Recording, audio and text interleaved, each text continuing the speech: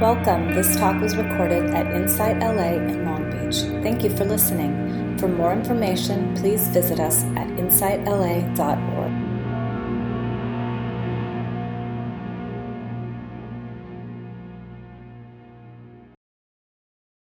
Welcome, everybody.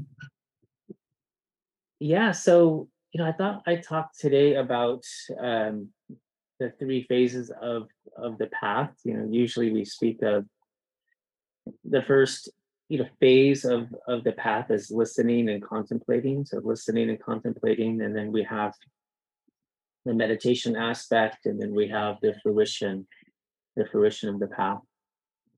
Uh, Listening and contemplating, it's kind of what we're doing now. We're having like a little Dharma talk, and you might be reading books, listening to teachers, listening to Dharma talks online, all that kind of stuff. That's part of the listening and contemplation piece. uh some people get stuck here. They're like, I like this, uh and it's intellectually stimulating, but we don't move to the meditation piece. Sometimes I say, like, I meet people who like everything about meditation except meditation, except like the meditating part. So it's also called the foundational phase, the foundation. So we really learn the foundation of the path. We're really absorbing, like, what the heck are we doing? Why are we doing it? How are we doing it? All that kind of stuff.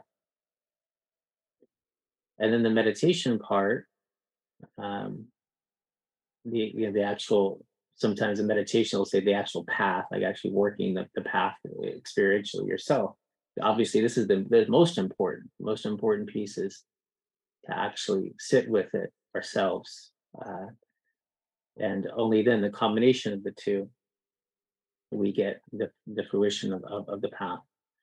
And obviously the first two, they go together, and as we're meditating, we're also listening and contemplating, and we're deepening our practice as we go along. And this deepens our experience. And of course, there's a continuous emphasis on the practice part. And what I've seen, being a sharer for quite a while now, and working with a lot of people, and is that I could realize just a profound difference when people are practicing and learning compared to just learning, right? Uh, if we ever feel like stuck in our practice, it's usually because we're kind of stuck on the meditation side, right? So I would say, as far as absorbing more knowledge, out of books and things like this can become very stale. But if we're actually meditating and whatnot, and then confiding in our teachers and learning and growing in that way, then there's going to be a natural progression happening. There's a wonderful documentary called Amongst White Clouds.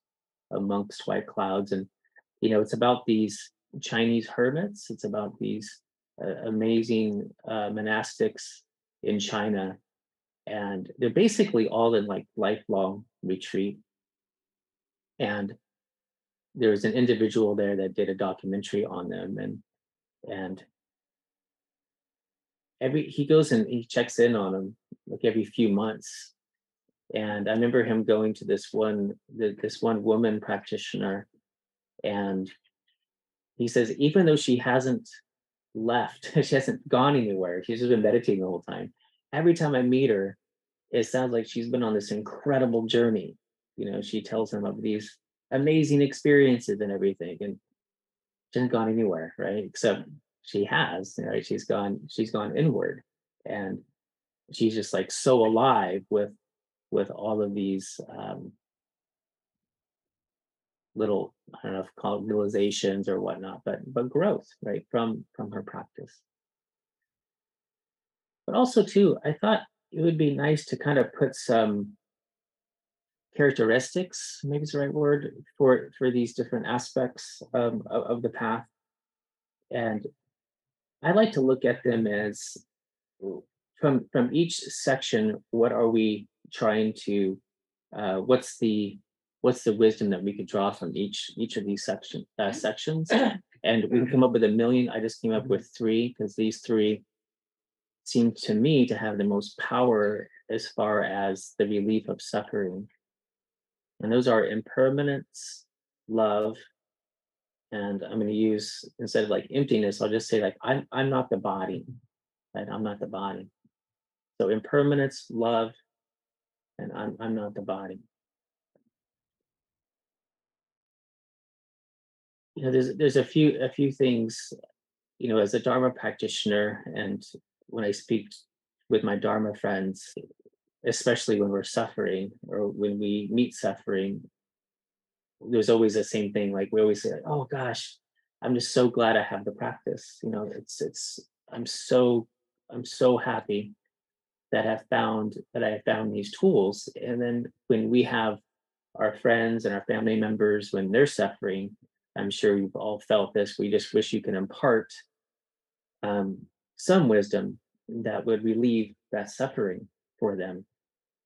And one thing that for me that comes up time and time again is the notion of impermanence. And if we look at the first phase of the path, the foundational aspect, we're really looking at becoming wise to the nature of impermanence. In the Buddhist practice, with the Four Noble Truths, which are really based upon this idea of dukkha, or unsatisfactoriness, right? And so, if we look at impermanence, that things are shifting and changing all the time, uh, this is what allows us to be free from the attachment that causes this dukkha, this um, unsatisfactoriness, right? So, case in point, it was really sad. I get this text from my dad yesterday. My dad was on a motorcycle trip, and he was out in Nevada somewhere with his buddies, and they were dirt bike riding for like a week, and then on the way back, he went to visit his lifelong friend, and he had called before, and his buddy said, "Yeah, come over or whatnot." And my dad's in his early 70s. He's known this guy since he was a teenager, and so he gets there, and he says, immediately I knew that something was wrong because this, my dad's friend usually gives him a big bear hug. He's just known for his hugs. And he said, when I opened the door, he didn't give me a hug. He acted kind of just distant, you know. And long story short, my dad's friend has been developing dementia, and my dad didn't know. Right? So this is uh, my dad just kind of found out with this interaction, right? So they spent a few hours there, and my dad ended up leaving, and then talked to the guy's girlfriend and whatnot. But so yeah, my dad was heartbroken. His friend wasn't really connecting with him, wasn't very lucid, right? And of course, this is an example of profound impermanence, like gross impermanence, right? So somebody who was able minded, is not any longer, right? So this is a quite a big shift, and uh, and yet in the foundational element of the practice, we get to see on a micro level impermanence happening all the time because we're here, right? And if we're here, we notice impermanence.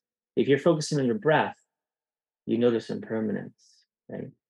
If you notice sound, that's impermanent. It's shifting and changing. If you notice body sensation, it's shifting and changing. So these foundations of mindfulness practice, even though it might not even be conscious, we're becoming intimately aware of impermanence.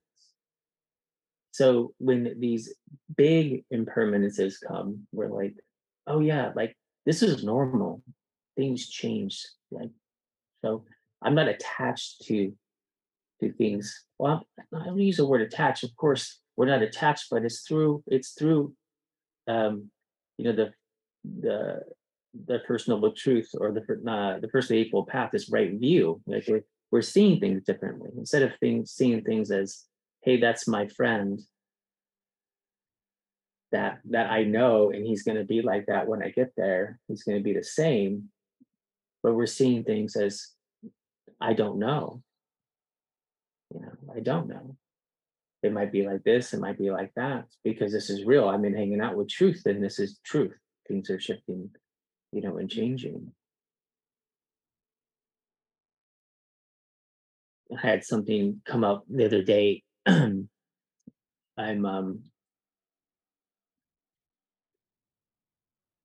so I've been training for the Long Beach Marathon, which probably shouldn't be, but I'm gonna give it a go. I did the half last year, and so I'm gonna go for the full one this year. And so I'm training. So there's attachment, like, because I want to do this thing, so I feel attachment arising that I want to do well, and I'm putting in some work. Take some work, and I had finished a long run the day before, and I wake up and, well, for one, my body hurts, right? So there's that. But then, sitting or I'm watching TV with my wife, and she's like, "Oh man, my throat hurts. Like, I think I'm getting sick." And I'm like, "Oh my God, I just drank out of her cup like an hour ago," like, and then it's like in 2 weeks, the marathon's like in 2 weeks. So I'm thinking, oh man, I'm gonna get sick, before this thing, and I'm not all the training, all that stuff, right? But I thought, immediately it just came like, yeah, who cares, Like, that might be true. Like, I might have trained, and then I'm gonna get sick, and I won't be able to do it, or I'm gonna sucker at it, or whatever. Just, but but immediately it was just like, yeah, I know, I might not be able to do it. Or I go running one day, I feel good. The other day, I feel like completely injured. This is like, um, normal. So there's that too. But I realized, oh, there would have been a time when I really would have been almost scared of getting sick. Like, oh, I can't get sick. Like, I really can't. Like, what if I do? And da da da da, and gone through this whole thing. But instead, it just was like, yep, it's just like that. You know, maybe I will, maybe I won't, and that's that. That's just real. And and she ended up feeling better, right? So I would have worried for nothing, which is some, I don't know. I'm a pro at that. You're a pro at that. And so there's a realization in that first piece of the path. There's a realization that things are shifting and changing, and because they are shifting and changing, they are not sustainable and reliable sources for contentment. And this can be a big blow, right? Because we're used to getting whatever we are looking for from the outside, but if they're not sustainable and reliable because they're shifting and changing, uh, this causes a realization to happen. Like, this is what Buddha was saying of when he spoke about the the kind of widespread suffering can happen when we have wrong view. That, wow, if we're really looking for it out here, and we think it's going to be out here, then that could be widespread suffering. But if we release that attachment, and we're actually walking in alignment, like with the current of impermanence. I like the analogy of, instead of sitting in a stream or a river with strong current and kind of pushing against it, if we turn around and lift up our legs and just go with the current, there's no opposition. It's smooth, right? And yet there's suffering all around, because there's so much attachment, even still within our own mind and in the mind of others. And so we look for things that soothe this this suffering that we're existing. that we're experiencing. And I find in the second piece of the path, and of course I'm just making these up, these are just totally made up. That's the phase of the meditation piece. But for me, it's really the development. Like we're using that wisdom from that first fundamental uh, foundational aspect of the path. We're using that wisdom and we're meditating and we're really developing the heart. Because I think for me at least, it was more able to kind of conceptualize more of the wisdom pieces and permanence and things like that. And then it took a while for me to develop in meditation more like in an embodied way, the heart practices, like in an embodied way. What I mean by embodied is a non-selfish, Mhm. you know. Oh, I had love for the things I had love for, like my dog, my wife, my whatever. But like to extend that past like this kind of selfish notion, that mixture of wisdom and compassion, you know, uh, is really the meat, of the middle piece. Like, why are we meditating? We're like Autumn Tupin says, if you want to know if you're progressing or not on the path, are you more kind? It's just simple. Are you more kind? And because now that we realize that there's a wound, then we're looking to soothe it, and love soothes this wound, right? That we now know is existing. And there's an odd story to throw in here, but I was watching. There's a YouTube program called Hot Ones. Anyone ever see that? You guys gotta watch that. It's so good. fun. It's fun. So hot.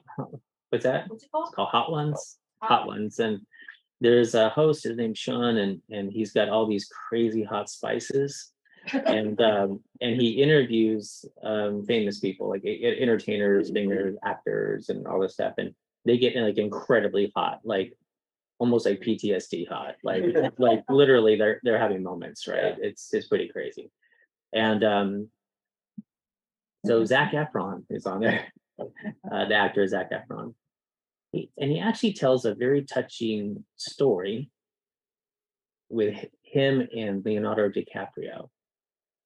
I guess they're at a baseball game, and they don't know each other, but they got seats right next to each other, and Leonardo at like I don't know, somewhere in the game, he asks him, he's like, "Hey, do you want to go to breakfast tomorrow?" And Leonardo's older than Zach, so Zach is just kind of like getting super famous, and so Leonardo was like, "Hey, do you want to go to breakfast tomorrow?" And Zach's like, "Yeah, that would be awesome."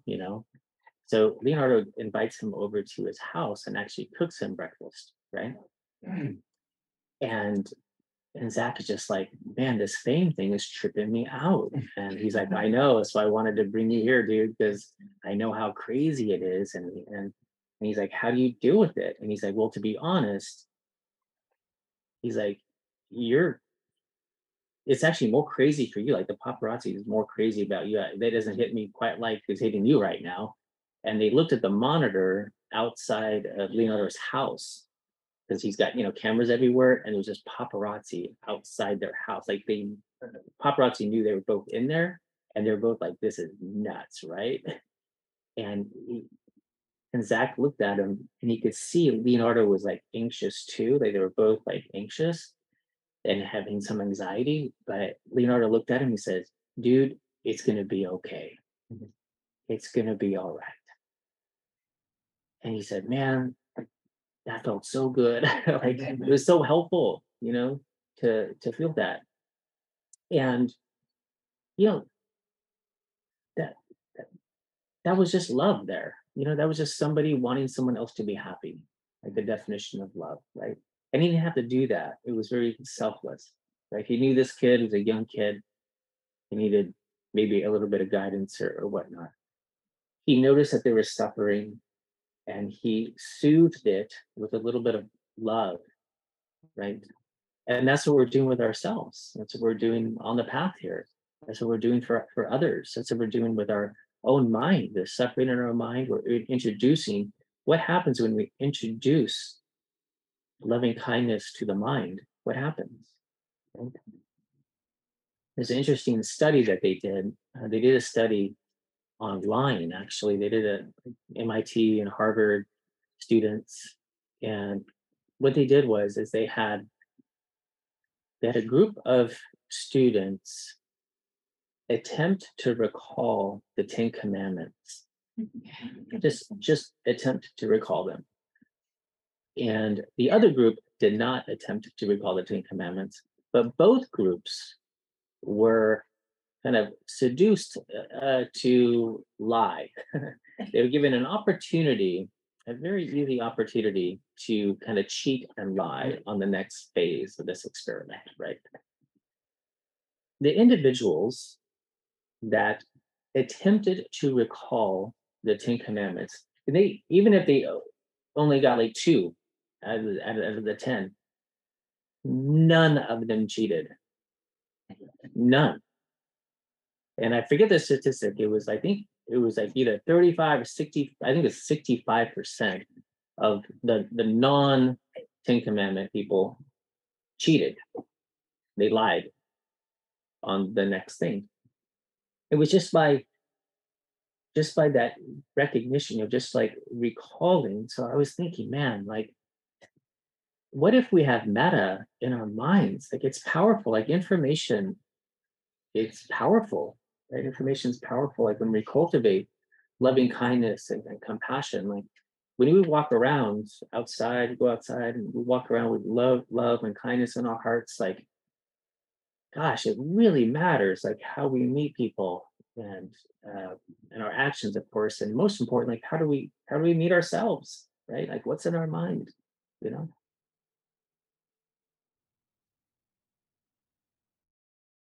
They've done similar studies on like priming words. Marketers use this a lot. They prime certain words in their copy, in their marketing copy, right, to elicit a response. And they've done all these studies with like just word groupings. They'll have a group of students read a group of words, and it could be like uh, Florida, retirement, or something like this. They won't say old or elderly or anything. They just one study where they just read these certain words loosely associated with being older, and then they timed um, the pace of the groups of kids that left. How fast did they walk? And they walked slower. All the ones that read the words associated with, they didn't even say old, just associated with being older, they walked slower from point A to point B when they left, right? So that foundational element of the path is learning and contemplating, and filling up ourselves with uh, wi- wise content, like wise teachings, like content's not more and more. I'm very, very aware of content in my mind, because there's so much damn availability of lots and lots of content in a very short amount of time. Like, I think all of it matters, man. I think like when you're scrolling, even if it's like really, really quick, you know, I don't know I'm sure all of you are aware, if you're online at all, the algorithms that happen, right? So like if you click on something, you obviously see more of that. If you have a YouTube channel, if you have social media or anything like that, if you click on something, you're going to see more of that something, right? So I've noticed like um, I don't want to click on anything unless I want to see a lot more of it. Yeah. Right. So I don't even click on anything. I'm like, oh, that seems kind of interesting, but I know that's going to send me to like, then they're going to start sending me more of videos or like that or something. Right. I'm like, I just want to do this kind of world. Right. So when I look at something, if I have my feed or whatever, I want it to be filled with a certain amount of content. Right. But it's like that with our mind. So with our minds, like, what are we clicking on? What are we clicking on in the mind, right? Because we have a lot of options that are happening in the mind, right? And if we're clicking on this, like a moment of mindfulness leads to another moment of mindfulness, right? A moment of loving kindness leads to another moment of loving kindness, another moment of generosity or patience. And, it's like in the meditation today, where I invited us at the end there to check into the experience and like, is peace here? Like, because there's chaos here for sure. Like in my mind, I could find chaos, right? I could find stress, you know, in my body too. If my body's hurting or something, I could find it. But but is there spaciousness here already? Is there stillness here already? Is there kindness here already? Like, can I tune into that? Is it already here? Is it available? Like something to quote unquote, click on, but in this sense, like embody, right? So all of this leads us to the fruition, and the fruition is, you know, uh, the fruition of the practice in a more like relative way is that when I choose this, I feel better. Like relative reality, dualistic world. Relative reality is when I choose this, I feel better than that. And because of the practice, I do have the ability to choose because I'm mindful, I'm awake, and I'm aware. I see what's happening within myself, within my own mind. I have that ability to choose, right? That's one beautiful thing that wakefulness gives us is that ability to choose. What do we want to follow? What do we want to let go? Because I'm awake. I see what's happening. I'm aware, right? What do I want to cultivate and nourish? What do I want to let go? Right? And when I choose this, I feel better, right? And I ran out of time for the I'm not my body thing because that's a whole thing. Um, but one thing I'll just say one little thing about that is that because we could tie this into impermanence, because when we're awake and we have that metacognition, that self-awareness, and we're noticing that impermanence, that everything in our external existence comes and goes, it shifts and changes, like we've been mentioning. But there's something that stays, right? There's something that's here. As soon as we check into it, it's always here. If I check into awareness, it's always here, right? I will definitely leave awareness, but awareness never leaves me. So when things are shifting and changing, how do we know that we're in that wakefulness? Is because it's here, and everything else that's shifting and changing, including our bodies. There's so much suffering that goes around with this identification of body, so much fear, and all this that happens. But we've all watched our body shift and change, and yet our I-ness, we can kind of check into that which is looking behind our eyes and feel a sense of familiarity from the time we were little and watching our body change. Our body's completely different, right? All the time. I used to have long curly rocker hair. Nothing. My beard, I don't know if my beard even fell off. I swear. So I used to have, like last year, I had a pretty decent beard. And then I was like, what's going on? And it's like all straggly. I was like, oh man, I got shaved. That was really bad. And it just fell off. Yeah, like this strip here fell off. And my hair just bald there. And then this half of my beard just fell off. So I was like, change, right? Like I'm not my body. um so yeah, we cover quite a bit, but I thought maybe in our small groups, today is maybe plucking out, like I came up with like impermanence, love, I'm not my body, but maybe plucking out some part of that initial path. Maybe you're brand new and you're just kind of hearing some of the things, but some of the things that really resonated or resonate with you on the path that are um, kind of foundational that you kind of go back to. Like I go back to impermanence, like, oh man, that's really, really helps me out.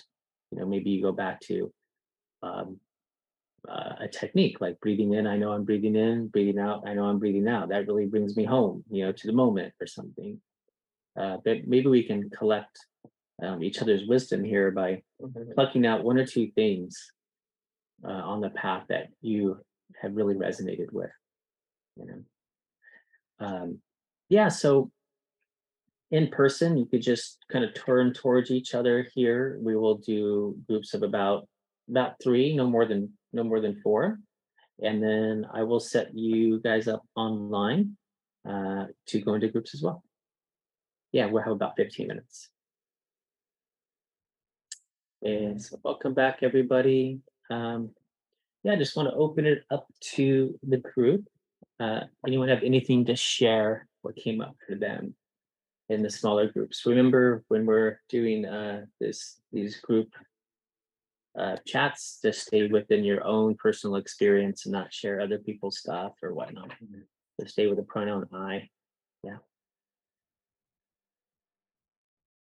Yeah. So online or Yeah, I really enjoyed what you said. Um, I have a slightly different focus. Instead of impermanence, I tend to focus on non-attachment because I think it's by non-attachment that we're able to see the impermanence. Because if a thought arises or a feeling arises and that becomes my entire view, then I find that I can't, that thought, say an angry thought leads to another angry thought, leads to another angry thought, leads to more feelings. Now it's a whole train of thought. Now it's a mood. Whereas if I can remain unattached, then I can see the anger arise. I can see it exist, and then I can see it disappear. And then it's followed by something else. So I noticed that for me, my focus is more on non-attachment by use of a mantra or a koan, because that allows me to keep my consciousness bigger than the object. If my consciousness collapses into an object, then that's all that there is that thought or feeling or perception. And then the other thought I had is, of course, Zen Master Hung Po said, the best example of zealous application is not having the thought in your mind, my body. So letting go of and just being and not focusing on, that's another bit of non-attachment. So all that exists is things arising and passing away, and there's no focus on self. Or anyway, thank you. Yeah, appreciate it. So this is my first time here. Wonderful. Thank you all. Welcome. Yeah. I'll share in my group that so first, so I've been practicing in this tradition for about 20 years now. Mm-hmm. And this was one of the clearest and simplest, most relatable teachings on anicca that I've heard. So I very much appreciate that. For sure. And part of that, talking to how I just recently in April I turned 40. And I'm noticing like all the ways that the body is changing. I feel you. I'm like, that's what happened.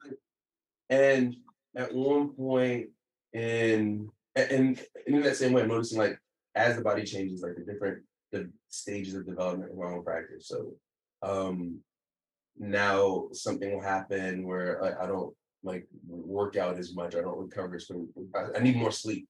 Just keep it on. I need more sleep. And then there was a time then like I would judge my need for more sleep. Okay, like whatever, you can get more done if you don't sleep as much. So I need more sleep. And then where I'm now with the practice is that like even and so letting go of the judgment sometimes yes, sometimes no. But the step past that, or the step beyond that is, so yes, there are times when I'm able to let go of the judgment, and that's no problem. But then there are times when I'm not able to let go of the judgment. Mm-hmm. It just sets in, like, yeah, like I need more sleep, and I judge myself for needing more sleep, and then I'm not even let go of the judgment. But one one phase that's happening now is that not adding a second arrow on top of that, not judging myself for judging myself. Yeah. And the craziest thing happened, like sometimes when I allow that to happen, like there have been times I just like will burst out in laughter because I'm like, yo, isn't that serious?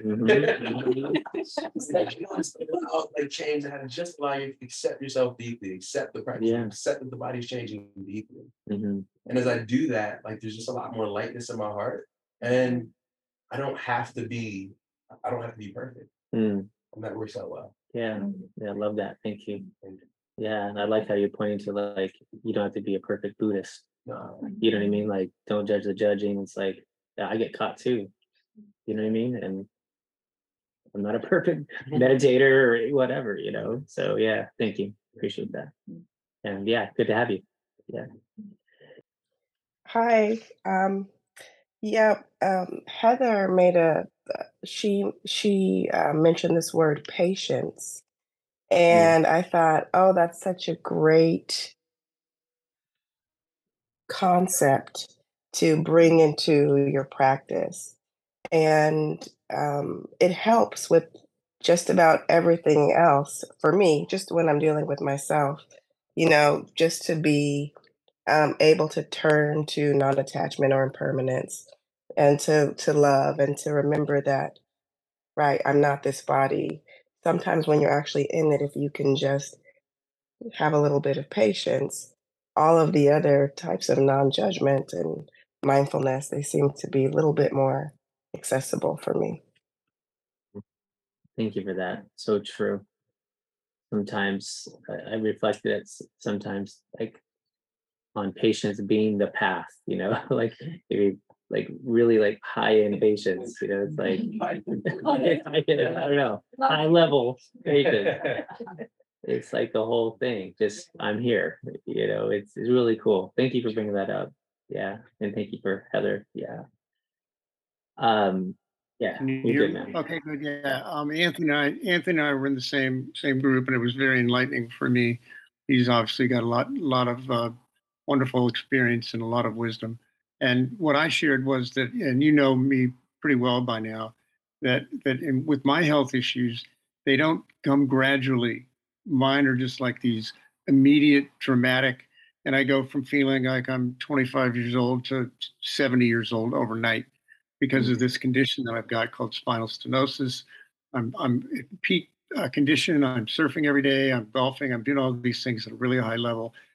I move a piece of furniture, and all of a sudden, I can't move. And that isn't temporary. It becomes a permanent thing that I fight. I've been fighting now for over 35 years. So that's one of the not all. That's one of the reasons that I'm engaging in the meditation practice is to see how I can get to the stage where I am not my pain. I'm basically just observing my pain. I'm in the gallery watching, and it's helping quite a bit.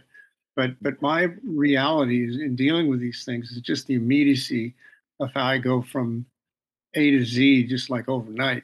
It's you don't get to deal with it gradually. It's just like, oh my God, I'm walking upright, I'm doing great, and then the next day I've got a cane. I'm walking with a cane, and I'm stooped over, and you know people are helping me by opening up doors for me.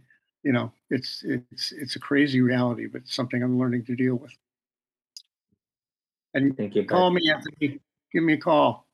Thank you for sharing. All right. Let's respect everyone's time here. We have just a couple minutes left, so let's just move into our meditation posture one last time. We're just going to dedicate the merit together.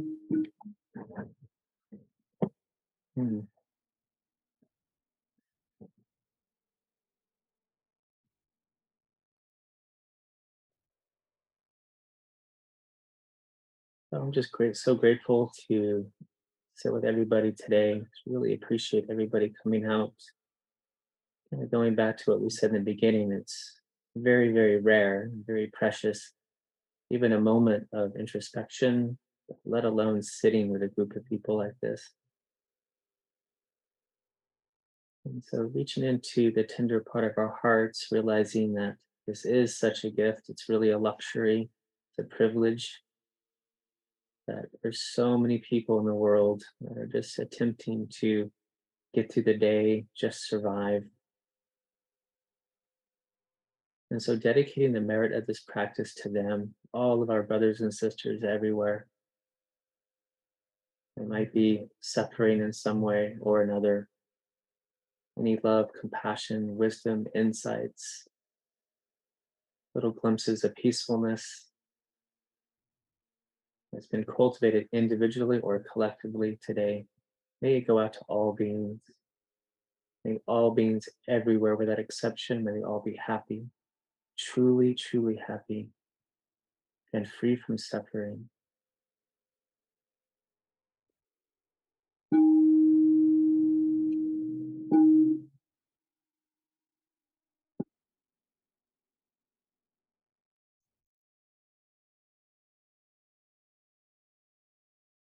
Thank you again all so very much. Really appreciate all of you.